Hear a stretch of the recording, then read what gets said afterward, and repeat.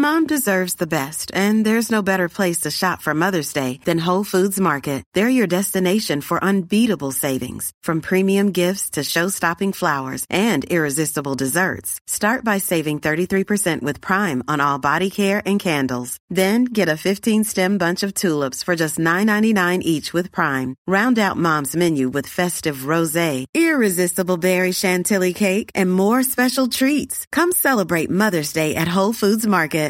Everyone knows therapy is great for solving problems, but getting therapy has its own problems too, like finding the right therapist, fitting into their schedule, and of course, the cost. Well, BetterHelp can solve those problems. It's totally online and built around your schedule. It's surprisingly affordable too. Connect with a credentialed therapist by phone, video, or online chat, all from the comfort of your home. Visit BetterHelp.com to learn more and save 10% on your first month. That's BetterHelp, H-E-L-P. Burrow is a furniture company known for timeless design and thoughtful construction, and free shipping, and that extends to their outdoor collection. Their outdoor furniture is built to withstand the elements, featuring rust-proof stainless steel hardware, weather-ready teak, and quick-dry foam cushions. For Memorial Day, get 15% off your Burrow purchase at burrow.com/ACAST, and up to 25% off outdoor. That's up to 25% off outdoor furniture at burrow.com/ACAST.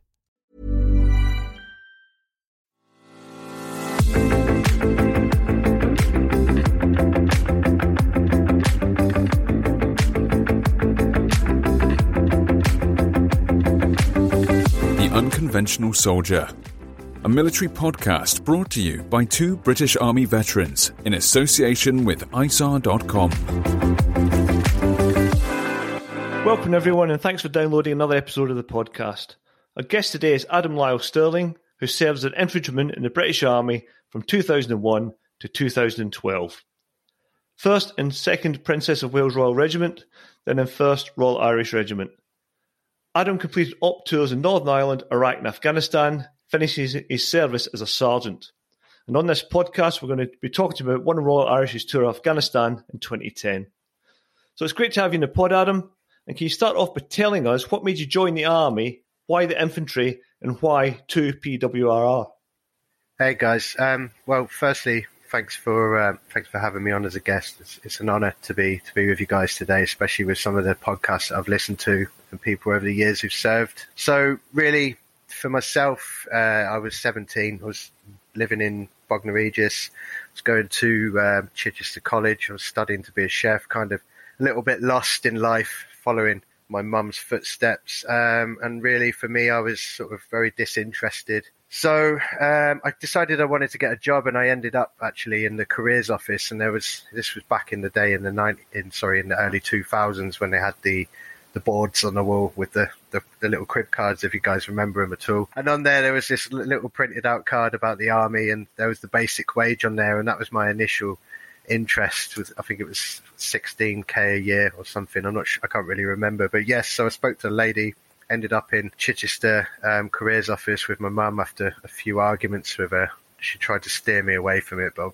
I was completely intent on doing it. And then I met a recruitment sergeant from PWRR, and he kind of explained to me, as they do, they used to get a cartoon out in the day in front of young teenagers and say, listen, this is what the Army does, and break it down from back to front on the battlefield. And I just said, infantry sounds like it's my bag. So, yeah. Did you have any family history of the Army? My great-grandfather served in the First World War as a captain in the Argyle Southern Highlanders. I believe he was in the Battle of the Somme. But yeah, that's it in terms of family history in the military. So yeah, I joined in 2001, training, passed out December 2002 from Catterick, and ended up sort of in a rifle company, A company. I enjoyed it. It was fun, but I wanted something more. And I remember going out to see a demo on the back training area of the recce guys in an OP, doing contact drills, etc. And this was really the beginning of my love for recce and my career in the Army. And through most of my Army career, I ended up back in the recce platoon at one rank or another until I left. A couple of tours in Northern Ireland. There was a 6-month tour down in Portadown, and then out into Besbrook Mill. I don't know if you guys remember Besbrook Mill from your service at all. I remember Besbrook well. Yeah, sleeping in that QRF hut next to the HLS, or trying to sleep next to the HLS. You had a hut? Yeah, well, kind of. We used to actually, so whenever the new guys came to the platoon, we were going out on a helicopter patrol, you might have done this, we used to give the RAF helicopter pilots notes with some particular choice words on them about what we thought about the abilities of RAF pilots, and we'd soon sort of take off and cover the grounds in more of a tactical pursuit towards the first drop-off, and you'd see people throwing up in the back of the helicopter, which was quite fun. But that was kind of what we got up to, really. It was a good tour, a good experience. I think you learn a lot on your Northern Ireland tours, and it's stuff that really transcended through to what we've done on later operations in Iraq and Afghanistan, which we'll come on to later. But yeah, then an Iraq tour, which was sort of based out of Shaiba Log Base and then up into Baghdad as well, which was interesting to get up there and see that and work with the Americans out of Camp Victory, doing sort of on more of a PSD deployment to 2 armoured vehicles, taking the generals about from Camp Victory up to the Green Zone and back on daily runs. Was that a significant change of pace compared to Basra at the time, Adam? Yeah, I mean, it was very, let's put it this way, Basra was out on the ground constantly, GDA patrols, convoy, force protection, or you were to do with the prison. So there's a lot of guarding the prisoners. So that unit was dedicated to those roles. And then the guard of Shaiba Log Base. So you were at it all the time. When we went up to Baghdad, it was pretty much a couple of runs a day, and that was it. Hit the gym, and there was a bit of a social scene up there as well with the Brit House and all the brigadiers would go in there, and there'd be this fridge full of beer that suddenly got stocked up all the time, and you'd look around and see all the brigadiers and colonels drinking a beer, and they'd go on, have one. And then it kind of was quite an eventful little house, let's just say that. I won't say too much. But a good time was had. And then Northern Ireland on a residential 2005 to 2008, and then within that tour I decided to complete the COP platoon course. So I was in COP for just shy of 2 years, which was great, which is kind of, again, pretty much, you guys will probably know of it, but similar to that of reconnaissance platoon, working in small units, doing operations. Can't really go into much detail on the operations because of the Secrets Act and such, but it was very high level stuff. We were working with some pretty specialist agencies as well, supporting them, and that really gave me a wider look at the bigger picture. Just for our non-military listeners, Adam, the COP that Adam's referring to is Close Observation Platoon, and it's a specialist skill applicable to Northern Ireland. The course actually in Lyddon High, even though there's no hills there, it's probably one of the most arduous courses I've done in terms of fitness. There's a particular 8-miler that involves a lot of shingle and stretchers and Bergens. That's I probably still have nightmares about that one, to be honest, but as a team leader it was a good course, and I really learned a lot about being a commander at a lower level with a smaller unit in that period. And then Junior Brecon as well, which was great. I enjoyed that, but the course I enjoyed the most was Senior Brecon, really, because I'd spent 2 years before that as a section commander training recruits at Catterick, taking them from day one to the end of the 6-month training process, punching them out ready to go to the units. And that was really rewarding, taking these guys in and teaching them everything to sort of enable them be at the base level required, let's say, to get to their infantry units, and be an asset to them. And then obviously, you guys know yourself, you're at the base level, you get into your unit, you do further training, you go off into maybe a rifle company, or later in the stage they'll go off into support companies, whether it's machine guns, javelin, recce, snipers, whatever. And then, as I said, Senior Brecon was the best course for me. I loved tactics. I was really fit at the time. I was training to go on selection, so my mind was focused on that. And that's that. And being it, I would say, for junior NCOs who spent 2 years at Catterick, where you're continuously going through the process of section attacks, platoon attacks, company attacks, day in, day out, and you go on Senior Brecon straight from there. I found that I was very fit, but I was also able to do the course. I wouldn't say it was easy, but I just found the command appointments there was a natural flow that I saw a lot of the other NCOs that had done time at Catterick sort of had in them as well. And that's about 3 months long, is it, Adam? Senior Brecon?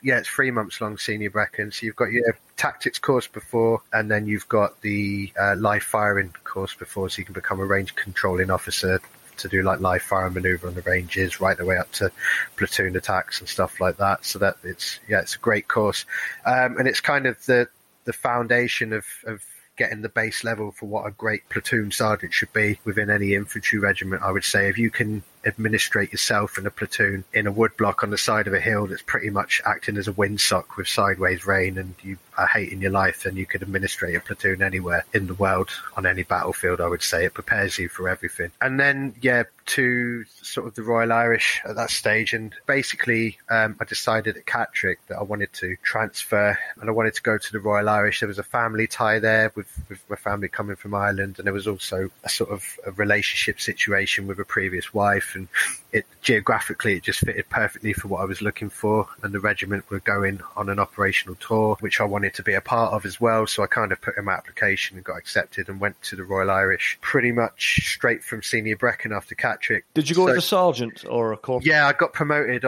transferred across while I was on senior Brecon, and then I got promoted to sergeant. The battalion RCO called me up at the first week of the Rangers course after we'd finished tactics and just said, look, you've been promoted to sergeant basically, which was great, and gave me a slot within the recce platoon as one of the two sergeants. So you normally have, as you guys remember, you have two platoon sergeants within reconnaissance platoon, a colour sergeant who would be the second in command under a captain, and then a multitude of corporals as team commanders. You're treading on some toes there, I bet you. Not so much. I mean, I went to do the pre-seniors course with the Royal Irish actually from Catterick, and I kind of rocked up and everyone was a bit like, who's this guy? But I was in the top two on pre-seniors.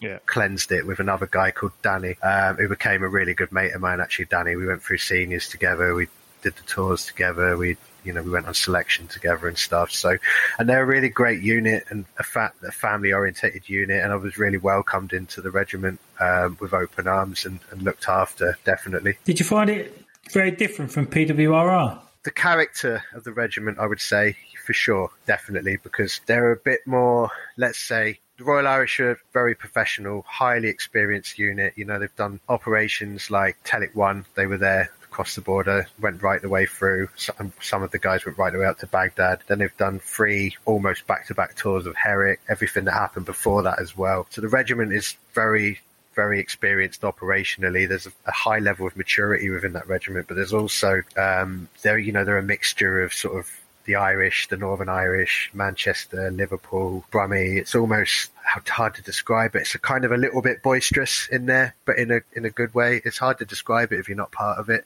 It's very different. I heard there was a video recording of an American sergeant, and they said to him, like, one question of this interview they had, they said, who's the craziest soldiers you've ever served with? And he said, hands down, the Royal Irish Regiment, without a shadow of doubt. Those guys are lunatics, so. But it showed on the beer, definitely, but it also showed on the battlefield. They got it done from right the way down to the youngest ranger within the regiment. And I think, this probably leads us on quite nicely to talking about that tour, actually. Have you guys got any questions before we move into that? Yeah. You wrote to us to ask us to come on as a guest, and the phrase you used was you wanted to tell a unit story.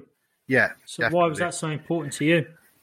So the tour, the intensity of the tour for me and for the guys that were under me, and for the guys in quite, across the company that we were attached to, which is B Company, and the wider regiment, I would say, it's something that wasn't documented so well, I would say, or shown back here. Nobody really knew what we went through. I mean, we had press come out and in bed with us when we were back in Bastion about to go on leave, but it was not really a proper overview sort of given to anyone back home. And I think after the tour, having the regiment itself, has had multiple people take their lives since that tour.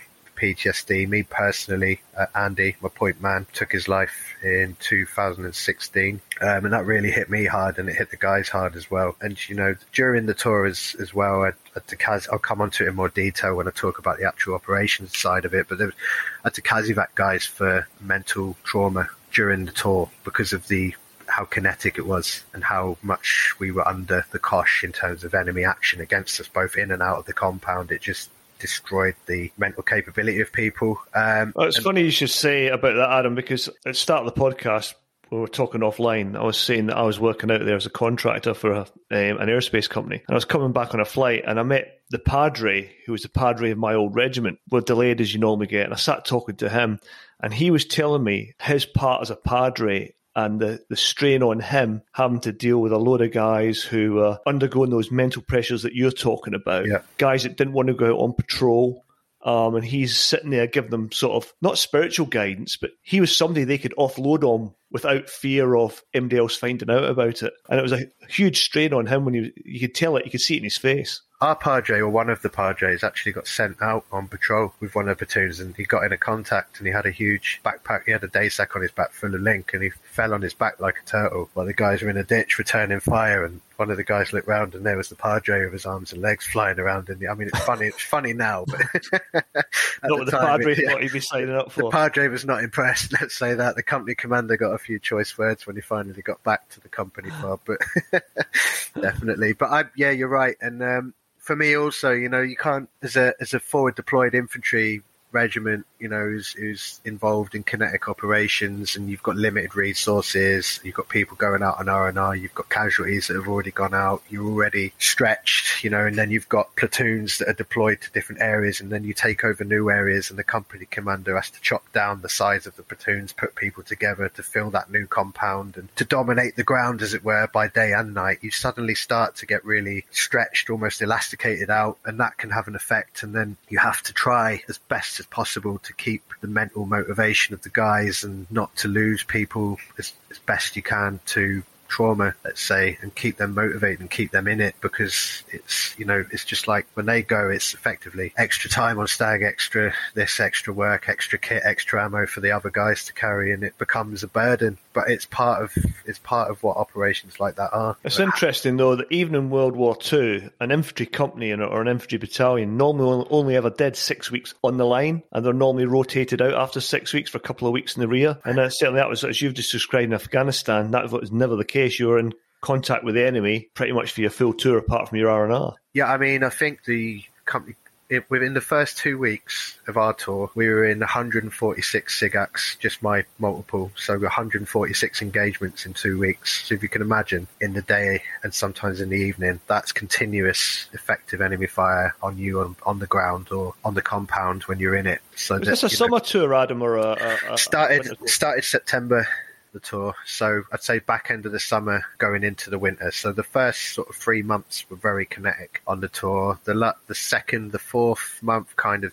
dwindled a bit until we started prodding into new areas where they didn't want us to be, and they'd sort of react and come out and have a scrap with us. And then as anything, when there's no cover, the Taliban don't come out and play. So for the winter, then a lot of them probably go back over the passes into Pakistan to the villages and whatever in the winter months, right? And they come back when they can move around have a lot of freedom of action due to the natural cover that's provided for them, especially in an area like Nadi Ali. So, Nadi Ali itself, where we were based, we were in an area called Balakan. So you've got, if you look at Lashkar, or if you understand where Lashkar is to the sort of north, Lashkar is like the capital city of Helmand province, right? And then to the northwest of that, you've got a large area of green in the desert, basically, that moves down from the northeast right the way across the northwest and down past the south of Lashkar. And that's basically because of a natural flow of water, main body of water that moves through there.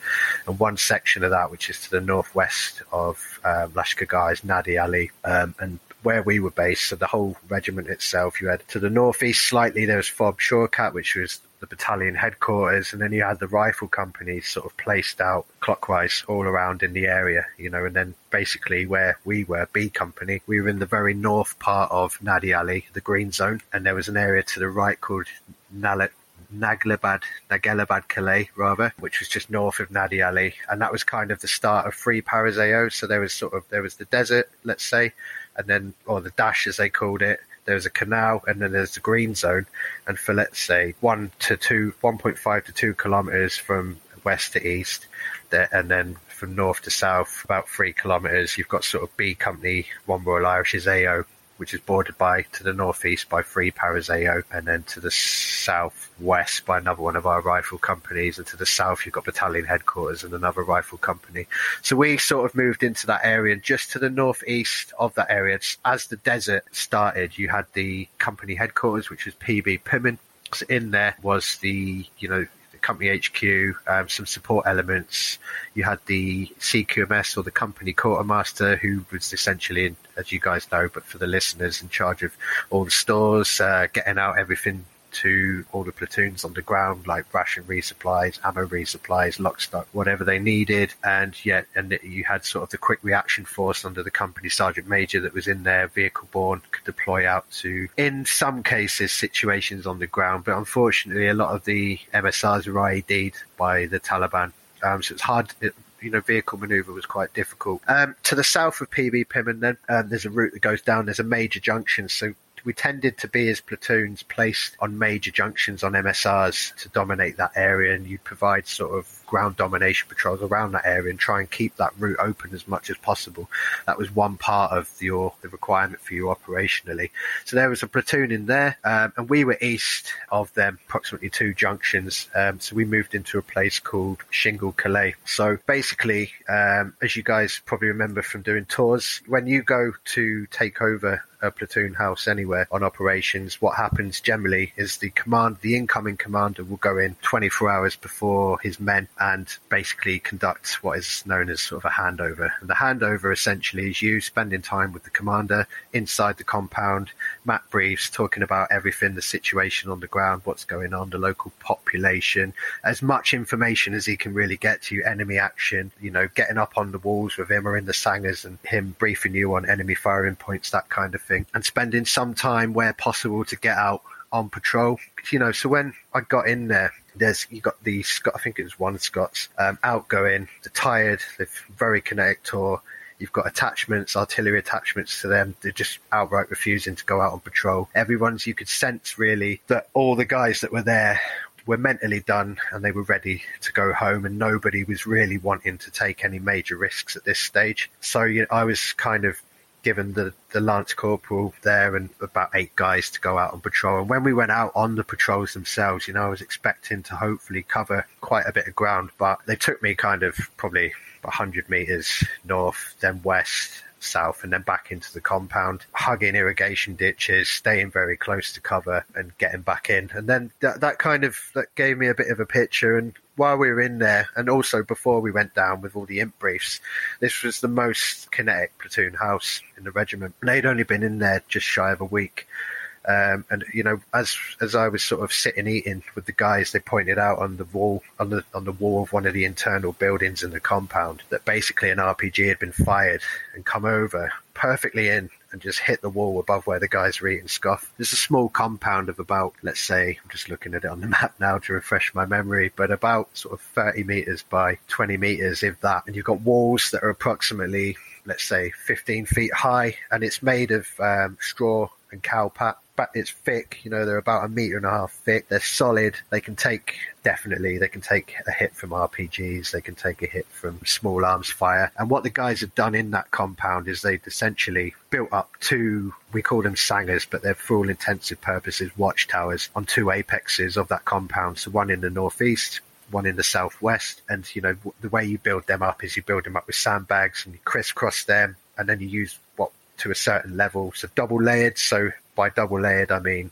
front to back. So you've got extra protection. And then you use what's known as concertina wire, which kind of looks a little bit like the soldering iron wire for the listeners. And you use that to sort of secure it even further. Then 6-foot pickets tied into that, some hard cover, i.e. metal sheets that the CQMS had provided them, and then sandbags further on top of that. And then you would put camouflage nets and a bit of a backdrop with other sandbags hanging down, empty sandbags to kind of break up the silhouette from an outside looking in perspective of guys that are there. And the reason you need to obviously break up those silhouettes is because the enemy are known for having sharpshooters. They can get quite close in the green zone because of the large amount of high level cover that's provided by the foliage. The term sharpshooter and sniper is used a lot, thrown about a lot. Yeah, of course.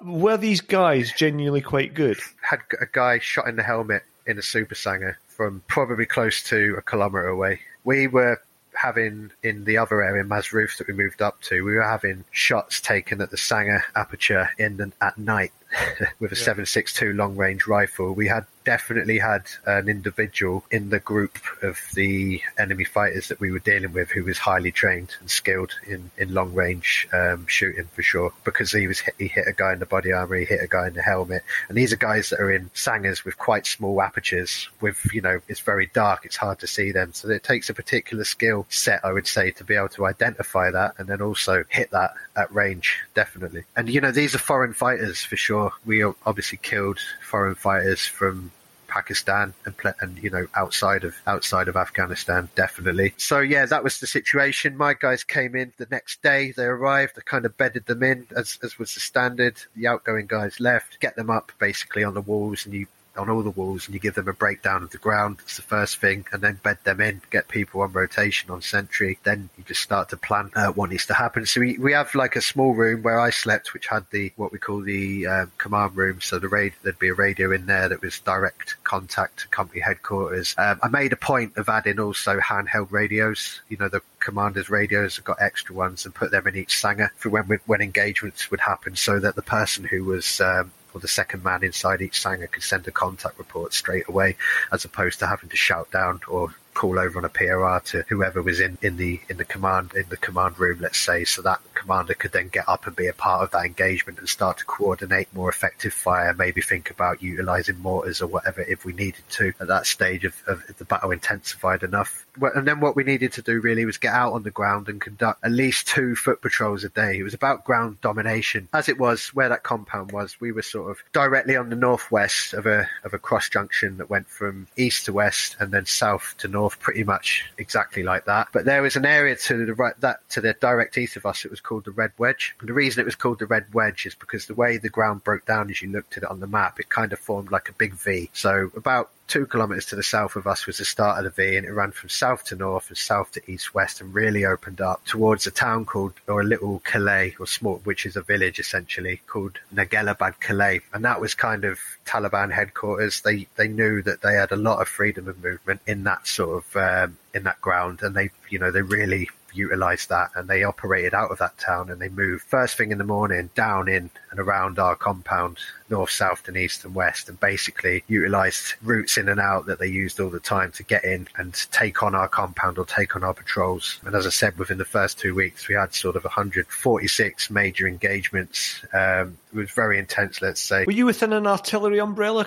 Basically, going out on patrol, I had in the patrol, the breakdown of it is I would have my lead man, who was the Valen man, who basically was carrying a metal detector, let's say, and it's called the Valen in military terms, and he would be point man because he would scan the ground with the Valen as he was patrolling. Then I would have a GPMG gunner, which is a 7.62 machine gun carried by an individual that can fire 700 rounds a minute at a rate of 25 rounds a minute, a normal rate of fire, and 100 rounds a minute at rapid. Then myself, the commander. Then directly behind me be the interpreter, because he's got what would be the ICOM scanner. So the ICOM scanner, essentially, that interpreter can listen to the Taliban talking on the radio, brief you in English exactly what they're saying, so you kind of know what's going on the ground, that they can see you, if they can't, if they're going to take action against you. So it gives you a little bit of a heads up, kind of a bit of a hairs on the back of your neck fix situation as well, because you kind of know that you're about to get ambushed, which is not great, but also it's great because you know you're about to get ambushed, so you're kind of mentally ready. And then behind him, I would have an MFC, mortar fire controller, and then behind him, in the patrol, I would have an artillery attachment from 7 Para RHA, who was attached with one of his signallers as well. And the reason for them is obviously mortars coming from company headquarters, very good asset to utilise if in a heavy engagement, which we were, and then artillery, obviously precision as well, with the 105 gun battery back in battalion headquarters, which was very, very efficient and utilised a lot, especially by my patrol. And then further back, more riflemen carrying certain equipment that we can't speak about, LMG gunners, i.e. light machine gunners, and then the rear end of the patrol, for me, would always be the Patrol 2IC, and I'd have a Lance Corporal mixed somewhere in the middle there to be able to control fire as I was sort of dealing with the wider situation of the battle, communicating with company headquarters, managing casualties, whatever. So as an example then, the first major engagement we had a couple of small ones before, but to talk about the first one, the biggest one in the beginning, was we were literally out on patrol approximately 5 minutes. We left the compound, we crossed into the east of the canal, so over the main MSR into the east of the canal. We banked following it. You always stick close to irrigation ditches because if something happens, it provides a bit the best piece of cover that you've got possible, because an irrigation ditch can be about 3 to 5 foot deep and quite wide, and quite slopey banks on it as well, which provides a good sort of position for you to be in if you're firing, returning fire, and also wide enough that you can move up and down it among your men if you need to. And as we came sort of between, there was like 2 compounds and broke out. There was a couple of compounds to the northeast of us, about 40 meters away. And we got opened up on by a massive weight of fire. It was a killing group, essentially. So it was a planned ambush. It was very close kinetic battle. We took cover straight away and then started to try and positively identify where they were. Everyone knows therapy is great for solving problems. But getting therapy has its own problems too, like finding the right therapist, fitting into their schedule, and of course, the cost. Well, BetterHelp can solve those problems. It's totally online and built around your schedule. It's surprisingly affordable too. Connect with a credentialed therapist by phone, video, or online chat, all from the comfort of your home. Visit BetterHelp.com to learn more and save 10% on your first month. That's BetterHelp, H-E-L-P. Burrow is a furniture company known for timeless design and thoughtful construction, and free shipping, and that extends to their outdoor collection. Their outdoor furniture is built to withstand the elements, featuring rust-proof stainless steel hardware, weather-ready teak, and quick-dry foam cushions. For Memorial Day, get 15% off your Burrow purchase at burrow.com/ACAST, and up to 25% off outdoor. That's up to 25% off outdoor furniture at burrow.com/ACAST.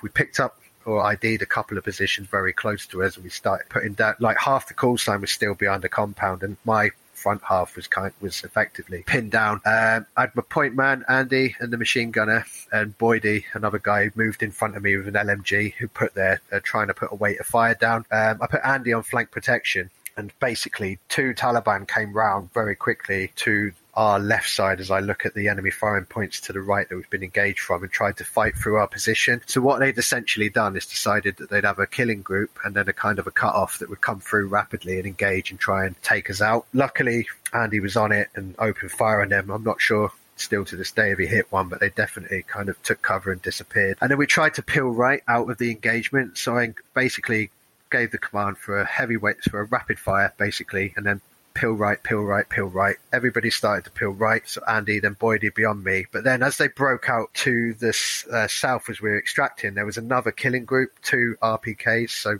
7.62 machine guns.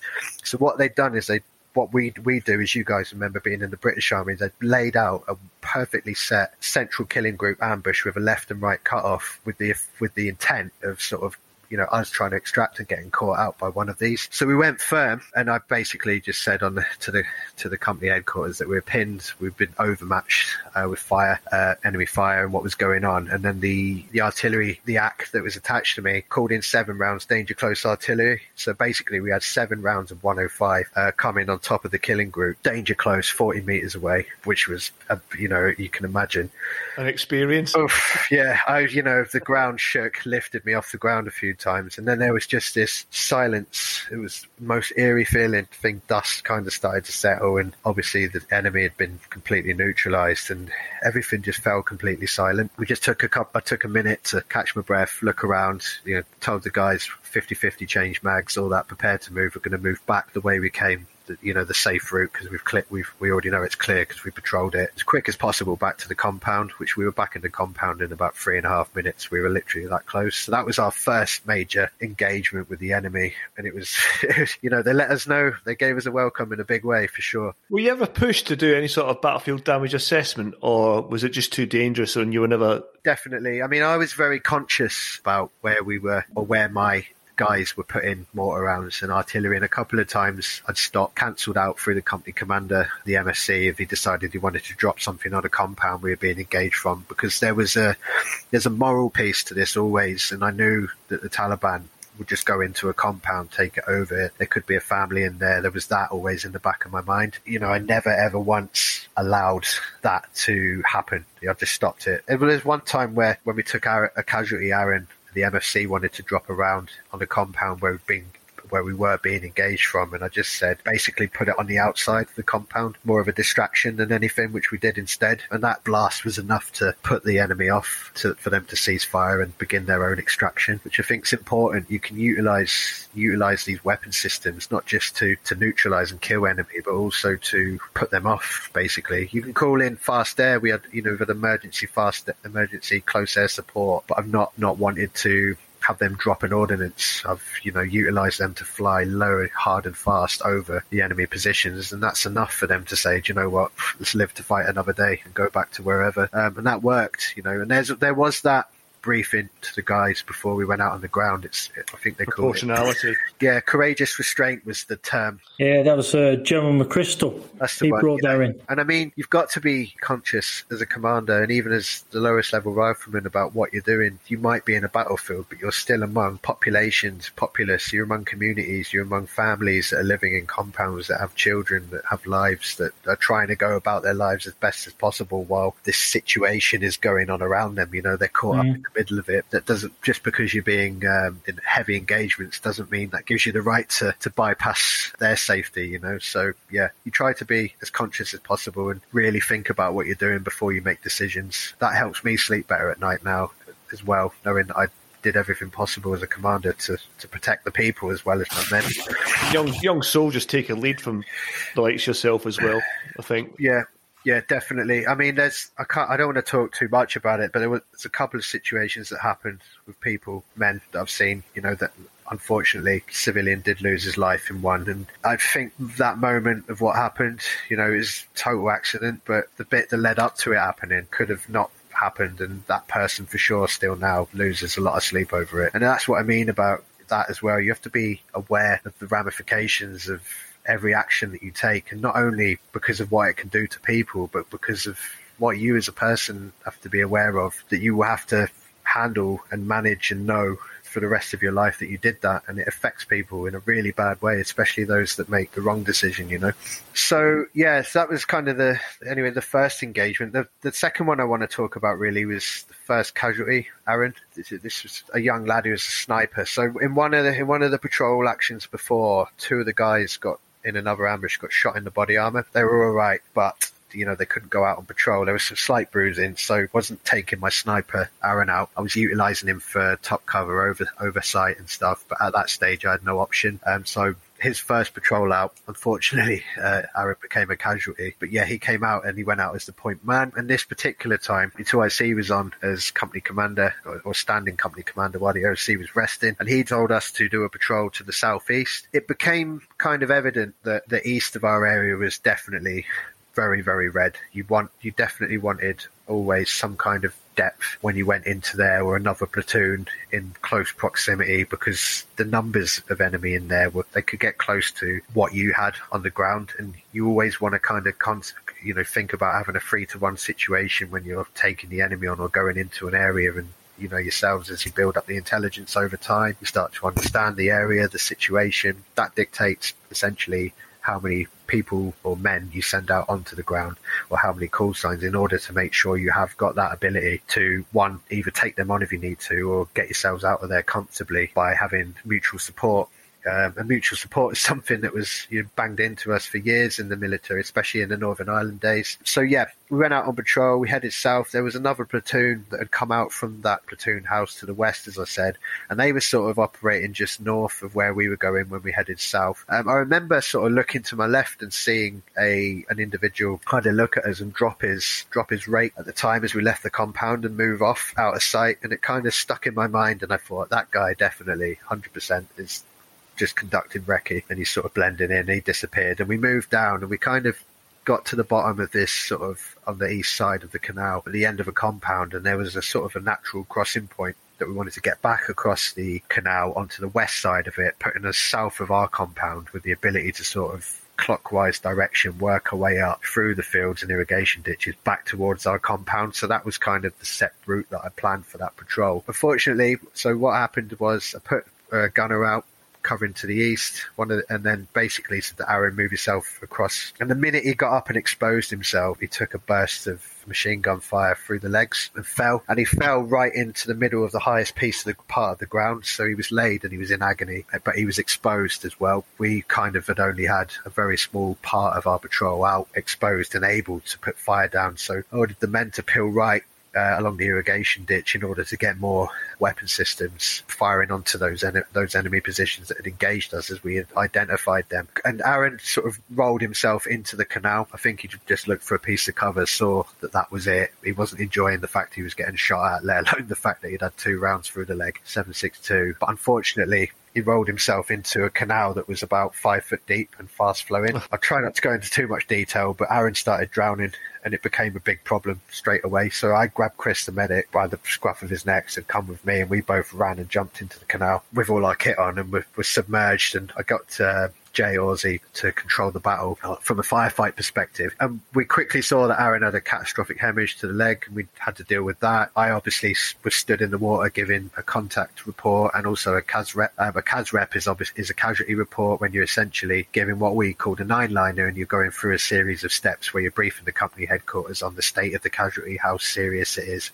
what priority is. And he was a Cat Alpha, which is categorized as the highest priority because of the catastrophic hemorrhage to the leg, the fact that his femur had been broken into multiple pieces. So yeah, basically we controlled the bleed, put a tourniquet on him, and we got a couple of the guys to help us drag him out of this canal. And as I'm stood now, I can look up, I can see still the canal was like fully arm's length to the top to pull myself out of it. So getting Aaron out, quite a job. And then what we had to contend with was getting him across the road and then into another ditch, which we quickly found out was knee-deep mud, and then across a field which was about just between knee and ankle-deep wet mud to a HLS site that I'd spotted, and also at the same time a firefight going on and me trying to take some of those guys and formulate all-round protection for the HLS. I really did think about this in that moment. There was a range I was on in Warcup years and years ago, and I remember thinking it can't be like this. It was horrible. It was a Kazivac. I was knee deep in mud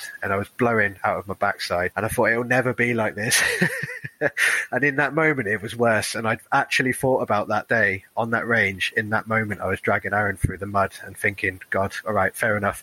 And that's so it's interesting though, isn't it, that you can have all the high-tech equipment in the world, but for an infantryman or a dismounted soldier, fitness is still the top priority, isn't it? Definitely. I mean, I prided myself on my fitness. Quite a lot of my guys did. But you need to be robust and very fit and strong in that environment, especially. You're operating at altitude, which is another important factor. But yeah, so we popped the smoke. 2 Apaches rocked up, cleared the area, which made the enemy firing drop down, and then the Chinook came in.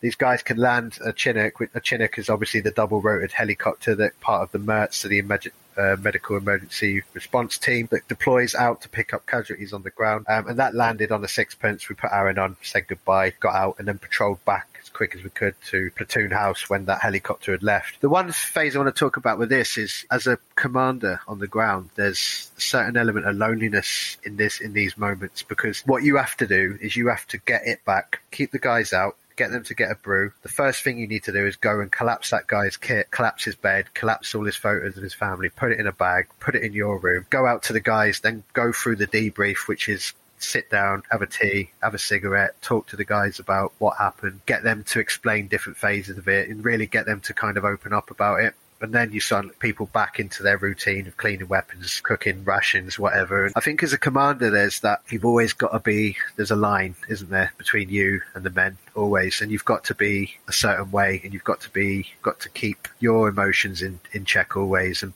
just be kind of, I always wondered how did I come across to them when I wasn't really talking emotionally to them about stuff, because you'd hear the guys talking about it to each other, but you try and distance yourself from that to be able to still be effective as a commander. And somebody has to take responsibility for the mental state of the patrol and making sure that there's no outside things that can impact on that. And one part of that is removing every trace of an individual when they become a casualty or get killed. Did you do much trauma training before you went out?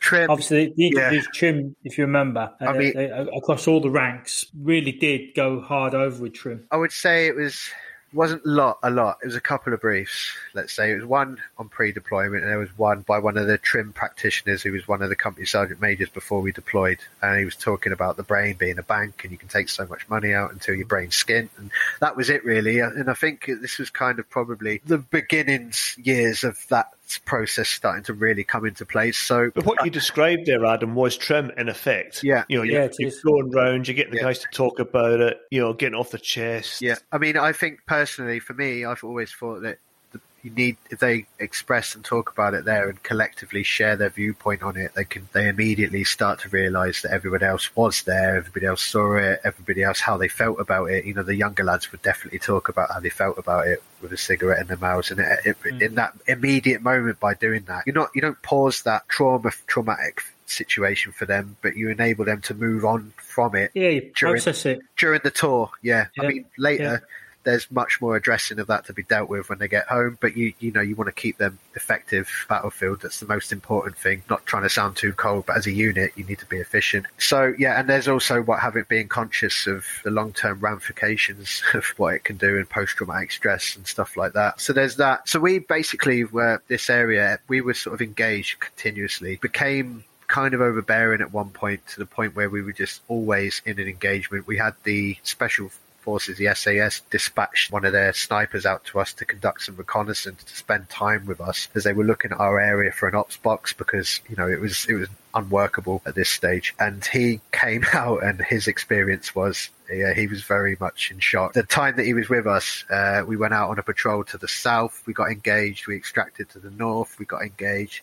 3 times we got ambushed in one patrol, and we were literally at no point more than 200 meters away from the compound. And then the last part, we got pinned down from north to south by a omnidirectional ambush. And what he was doing is, because he'd bought his sniper rifle, he was up with one of my guys in the Sanger, and we were like, right, they're getting engaged from the south. So he was running to the south Sanger from the north Sanger, getting in there. Guys have extracted, they've been engaged from the north, and he was like, for God's sake, and he was climbing down the ladder, running back to the north Sanger, getting up in that, trying to engage. And then by that point, we'd moved into cover, and I got back in and I said, what's your analysis? And he just looked at me and he went, you guys are really under the cosh here, aren't you? He said, we'll have to do something about this. And that was it, really. There's a sort of a principle applied to tanks and armoured vehicles: firepower, protection and mobility. And they normally say pick any two. Looking at, you're describing your patrol makeup, you had GPMG gunners, you had body armour. I'd probably say you had the firepower and the protection from the body armour. That would degrade the mobility. Do you think body armour was more of a hindrance out there and you'd been better off with that mobility, or do you think the body armour was useful? Bear in mind the kinetic environment you're in. The body armour was useful because, from experience, the side plates especially. So the side plates were essentially the old Northern Ireland front and back plates. And then you had the front plate, the back plate, the side plates. And then you had the Kevlar flexible body armour underneath that, inside this. And your magazine pouches or whatever attached to either your body armour or a belt rig. But I saw guys get shot in the side plates, 2 guys in one patrol, and it saved their lives. It went through the magazine and into the side plate, 7.62 rounds in both cases. And that was enough for me to think, we need this. It's essential. It's saving lives. What is the burden? And it's not a burden, it's a necessity, is the amount of load you're carrying. You've got a radio, spare batteries. Each guy's carrying 300 or 400 7.62 link, which is heavy enough. Then you've got your 5.56 link extras for the LMG gunners. You've got magazines, 10 magazines a man. You've got grenades, you've got smoke grenades, you've got underslung grenades, you've got ways of... What do you reckon you were carrying? £100, £90 yeah, patrol. Yeah, I mean, getting up off of your knee on patrol was hard. But there's this, when you get engaged, the adrenaline that you feel carries you. You become very strong and fit for a short period of time because you're in danger. As an example, the handover patrol. So basically, the company headquarters said, after I think 6 weeks or so, we're going to rip you out. We're going to send you to Mazroof. So Mazroof platoon house is to the north, which was at the top of the the top of the green zone, right on the apex of the desert. That platoon is going to come down and relief in place with you because you guys have been hammered and we want you to have a break from combat. It's quite a funny story, this. My guys went out. He came in with his guys after he spent 24 hours with me. His guys came in rather. I took him out on patrol. We got in a massive ambush straight away. It was a sustained engagement. The A&A were involved with us as well. I had one of my medics, from the other patrol that had come down to join us, got pinned against a wall and he froze because as we were sort of patrolling, basically, we were patrolling back towards our compound, between two compounds, and we got engaged from the rear, from the southeast somewhere. And it was like this moment of you don't know where it's coming from. And even I sort of stood and left and had this sort of weird jumpy on my feet moment as I tried to figure out where I needed to go. And we all suddenly moved to the irrigation ditch just in front of us, like 10 meters away, formed the baseline, started returning fire. And I looked half right and I saw Tom, the medic, kind of frozen, like the silhouette, the white lines they used to put around a comedy dead body like that against the wall, not moving at all. And you could see the rounds hitting the wall where they were shooting at him. And he was froze there for a good 1.5 minutes until we got one of the guys to go over and grab him, effing come with me, and pull him back to us. And we put enough fire down for that to be able to happen. And that traumatized him for the rest of that one situation, completely wiped him out for the rest of the tour. He was mentally gone straight away. It was enough, and I can imagine what that can do to somebody. He didn't know what to do. It was his first major engagement for him, and it was a big one. And yeah, that was also a bit of me. I said to the commanders who went back in the compound, well, there's your handover patrol, mate. What do you think? And he just looked at me and was like, I'll see you in 6 weeks. You'll probably be coming back to rip me out again. And I actually went up that day with company headquarters round to Mazroof after I'd left, and I got into Mazroof, and there'd been no engagements there at all, not one. As the company headquarters left, that platoon house got engaged by multiple firing positions. I think that one engagement, we counted 17 firing points, heavy. Just as you turned up? Honest to God, you couldn't have timed it any better. And I remember the company commander was obviously in the vehicle, and he could hear the rate of fire. In that engagement, went on for a couple of hours. We fired 13,762. We had 6 GPMGs engaging positions in all directions. We were taking a heavy weight of fire. The two guys starting to get a better name for yourself when people want you to come to their position. I remember the company commander on the company net screaming, "You're going to destabilize the whole town." And I was thinking, what do you want me to do about it? You want to talk to the Taliban, sir? It's nothing to do with me, So, and that was a big engagement. And that was kind of, I think what they'd done is they'd spent some time focusing on Shingle, and they'd bought the Galabad Calais was literally just 1.5 kilometers east of this patrol base, and they decided to focus on that at some point. It just conveniently happened to be the same day that I kind of went into there. We sort of then, that became a focal point as well. So you had Shingle that was a focal point, and you had our platoon house that was a massive focal point, and that was being engaged by day and by night. So in that platoon house, we had a compound that we were in, which was quite a large compound, multiple buildings inside, that was at almost the apex of the town, on the northeast. But directly across from us, there'd been a super Sanger built from the engineers. It was very high. It was 30, 40 foot high super Sanger. They'd built enough to get a full section in, to get eyes on in depth, was essentially the way they decided to build it. But unfortunately, the lay of the land, the way the engineers built the HESCO around it, it dropped down on the east side. So essentially all the ground to the east could see into the entire compound. So the guys were going up on patrol, up on Stag, were all right to a certain point. But then the enemy started engaging the guys with machine gun fire that were going on Stag to relieve the other guys. So we had to build what was called a rat run, which is basically flattened HESCO with 6-foot pickets, and build like a chicane rat run down into the dead ground so that the guys could walk up onto Stag without getting opened up on.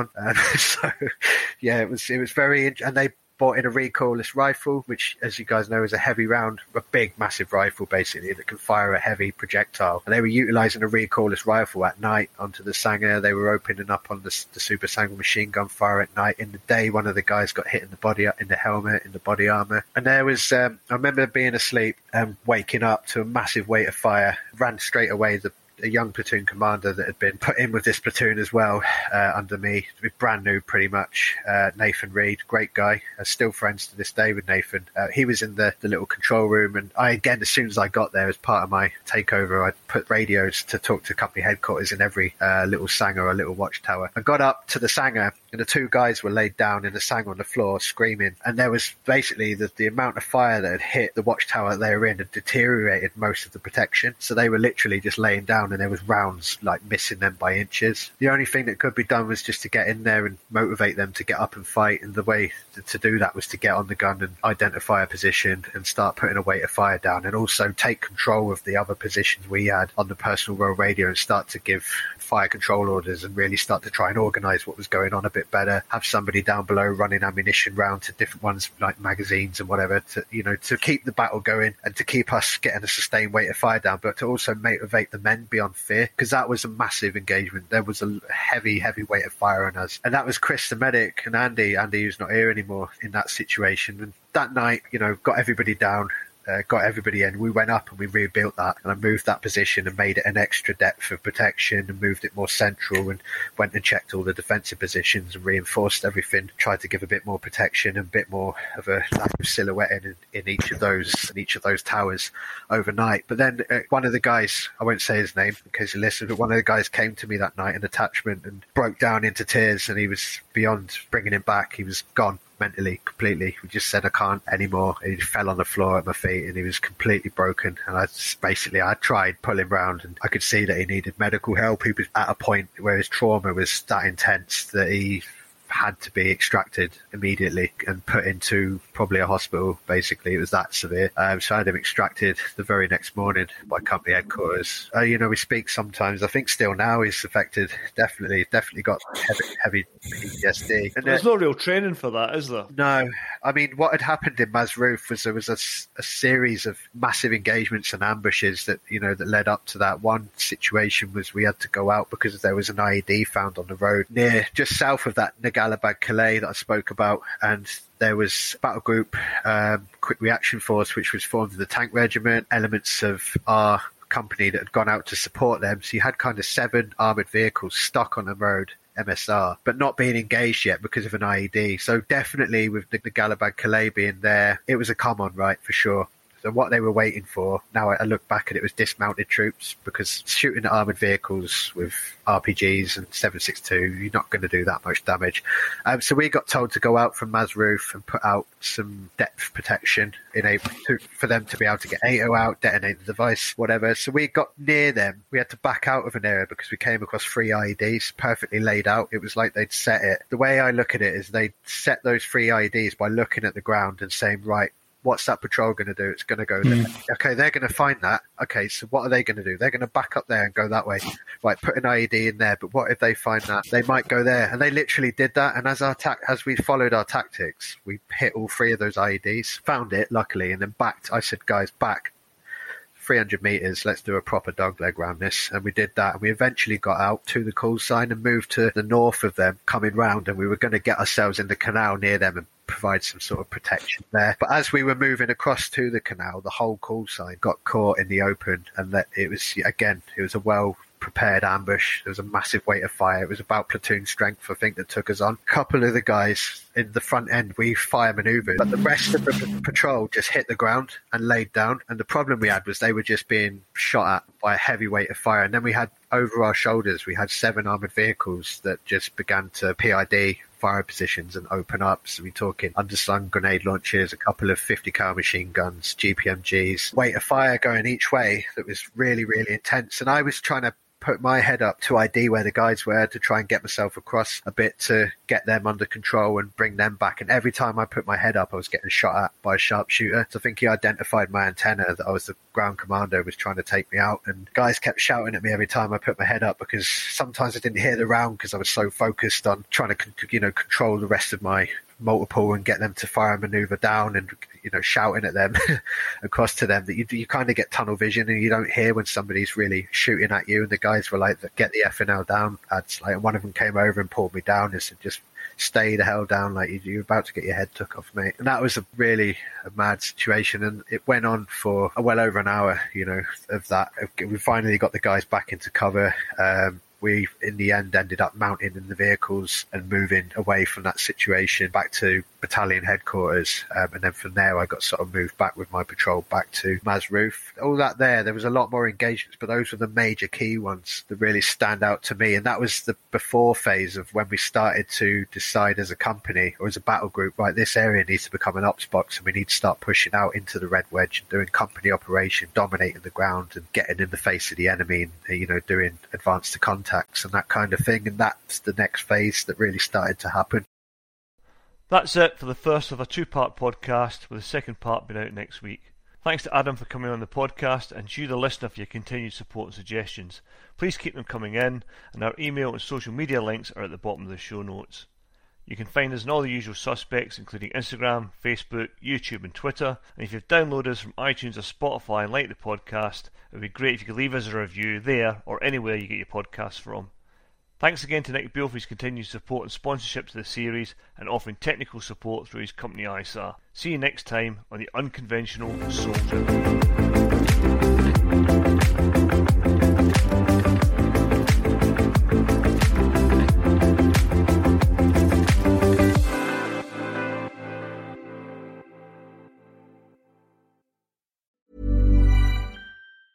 Planning for your next trip?